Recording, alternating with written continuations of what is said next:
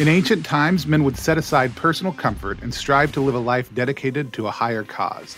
These Nazarites would resist sin, they would call others into a life of holiness, and they would let their beards grow long as they grew in virtue. In honor of these great men, each November I get together with a couple thousand men and spend a month focused on growing. Growing in community, growing in virtue, and growing out our beards. This year we launched a podcast for the Nazarite Challenge. This podcast, Bearded Virtues. My name's Tony Vasinda, and I'm excited to have myself and some of my favorite people share their reflections on cardinal virtues with you. This week we are diving into the virtue of prudence, and I have the distinct honor of guiding our first week of reflections. My name, as I said, is Tony Vasinda. I'm one of the founders of Catholic Balm Co. and the Nazarite Challenge. I also live and minister in Seattle, Washington, and run the Threshold podcast. This is day 7 of the Nazarite Challenge.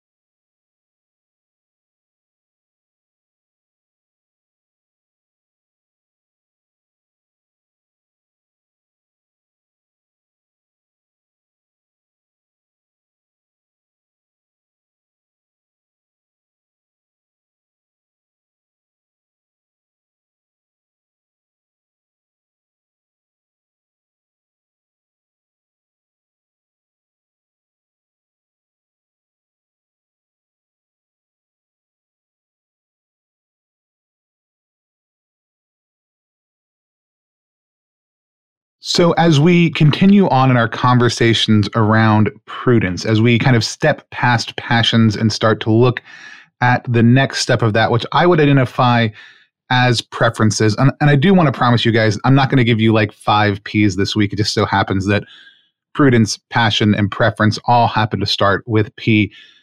Prudence isn't focused around our own preference.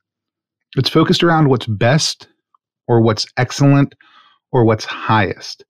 It's essential that we examine our preference clearly when we're trying to make prudent choices, not just asking what's best for me. And I know for a lot of us, lots of times, even our desire to be prudent is self-oriented. It's about us growing in that virtue. And so this can seem like a catch-22, but growing in prudence actually requires us to set aside our own preference in a situation, right? So when it comes down to deciding which one of my children is going to get time on electronics, right? This may seem like a simple decision. There's not a high moral index here. There probably is some kind of moral index. For me to make a prudent decision, I have to set aside what I may want to have happening right then, which might be I just want silence, right? So not immediately going to none of you because I want silence, nor saying, hey, my second child who's going to want to watch a TV show that I prefer, let's put that on. Setting those things aside, I want to examine my own preference and move that off so that I can make the most prudent decision possible. It's not about asking just what's best for me, but what is best for my neighbor and for us as Christians, for asking what the Lord wants in light of what the situation is in front of me. The easiest way to determine the answers to the questions, what's best for my neighbor and what does God want, is simply this: to ask them. To ask my neighbor what their preference would be, to ask the person who I might be making a decision about or with or for or has a different opinion than me, what is it you would like to happen? And why is that the best thing that you think we can do? My business partners and I do this all the time. My co-ministers at my parish, we discuss each other's preferences so we can get a sense of what the desires in the room are, because we know that there's actually goodness in those desires. And of course, discernment, asking the Lord, what would you like from me, or what would you like in this situation, is actually a great way to pursue the virtue of prudence and to set aside our own preference. If we look in Scripture at Luke 16, we actually see the parable of the dishonest steward. Now, I know that for a lot of people, when we actually dive into this parable, it can seem really confusing. We see this person who's kind of basically changing what it seems like the master is owed, right, in order to ingratiate themselves towards people so that when they're fired, they'll have friends. Now, they are ingratiating themselves towards people, but they are doing so by eliminating their own commission. They're basically giving up what they are owed right now as part of their responsibilities in hope of something for the future. And here's the thing, the master praises the steward for this, but beyond that, we actually see Christ at the end make this really interesting statement where he actually extols the shrewdness of the steward and the shrewdness of the children of the world and extols us to imitate that. Now, why does Christ do that?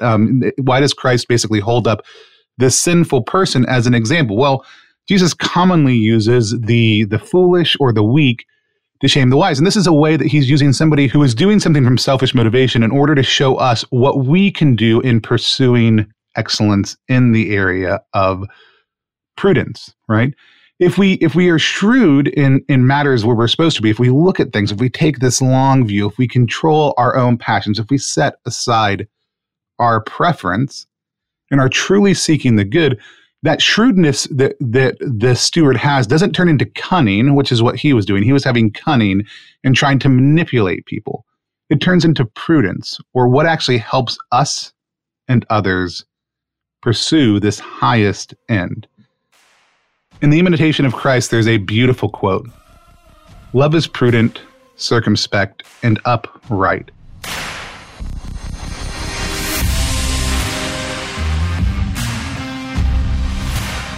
And so for us, I would encourage you all to reflect on what are the preferences that you have a hard time setting aside in given situations? Or how do you actually do that? Maybe a better question.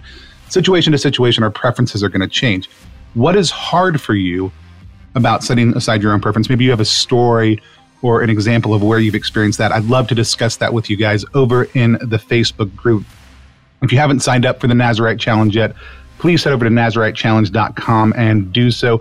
Otherwise, we'll talk to you guys in the Facebook group. Again, we want to thank our sponsors, Catholic Balm Co., Pink Salt Riot, the Franciscan Friars of the Holy Spirit, and eCatholic.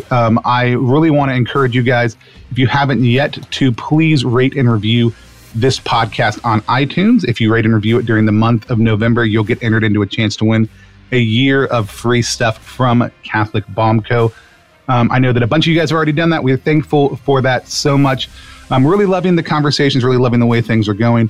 Gentlemen, we're going to look forward to talking to you again tomorrow. So until next time, stop shaving and start praying.